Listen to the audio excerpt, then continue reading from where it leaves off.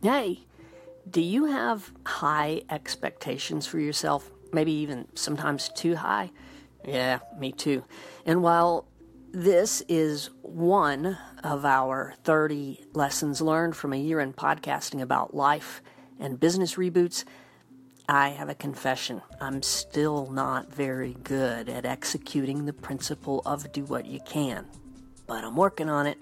Hey, I'm Tracy Winchell, co-creator and host of the Reboots Podcast at rebootspodcast.com, and this is Lesson 1 in Series 2 of Tracy's Tiny Reboots. During May, every day, we're sharing a lesson learned about life and more from more than 24 people who have shared their Reboots stories with me on the Reboots Podcast.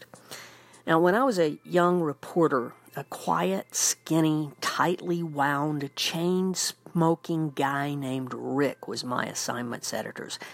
Now, an assignment editor is like the quarterback in a television newsroom.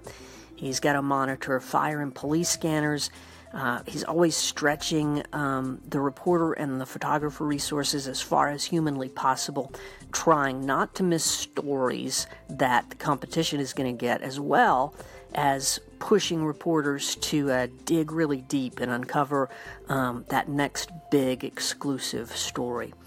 And sometimes we'd go into a scene and there wouldn't be anything, but because Rick had a news hole to fill and he really needed a story, he needed us to find an interesting angle. And in those moments when I would call back on the radio and tell him, gosh, Rick, this story isn't a story, he'd whisper back over the two-way radio, do what you can.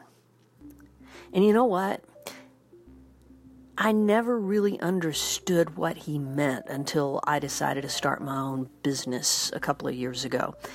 To Rick, do what you can meant at least 3 things. Number 1, it was stop freaking out. And number 2 is start thinking creatively. Look for a hook or an interesting perspective at the scene. Try to bring something back to fill that news hole. And number 3, he wanted me to do my best. Not my freaked out best, because that's not very good. He wanted me to do my talented and skilled reporter self best. The kind of journalist that I am when I'm having fun. Do what you can. That's what that meant. So you can see that with just those words, he was kicking my tail, begging me to bring something back that he could use, and he was encouraging me with just these 4 simple words, almost always quietly, but intensely spoken. Do what you can. And as I've learned new technologies over the past 12 months and relearned editing and interviewing skills, I've heard Rick's voice over and over. There have been moments when do what you can has been the only rational thought inside a brain conditioned to berate myself.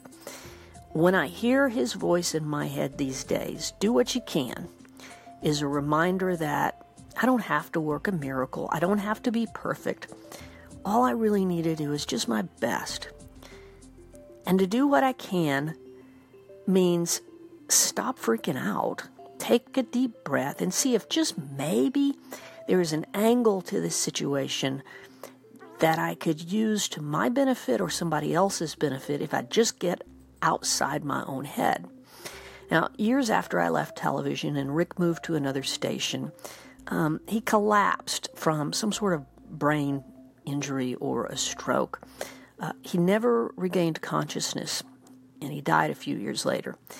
I sure do wish I could tell him how much Do What You Can has meant to me in this new endeavor of Winchell Storyworks Incorporated and the Reboots Podcast at rebootspodcast.com. And since Rick is never going to know how much he is still helping me overcome perfectionism and self-doubt, I just wanted to share this with you as the very first lesson learned from 12 months of podcasting and talking to people about their reboots. So what? All right, here's the so what. What is it that's in your head that's blocking you that's keeping you from simplifying, from settling down, taking a deep breath, and evaluating the situation as objectively as you can so that your talents and experience kick in? What is it that, on the flip side, helps you set reasonable expectations for yourself and your business and whatever it is that you're trying to do? Are you just simply good at it? Or maybe do you surround yourself with people who speak truth to you? How do you just do what you can every single day, even when things aren't working out the way you expected? I sure would like to know.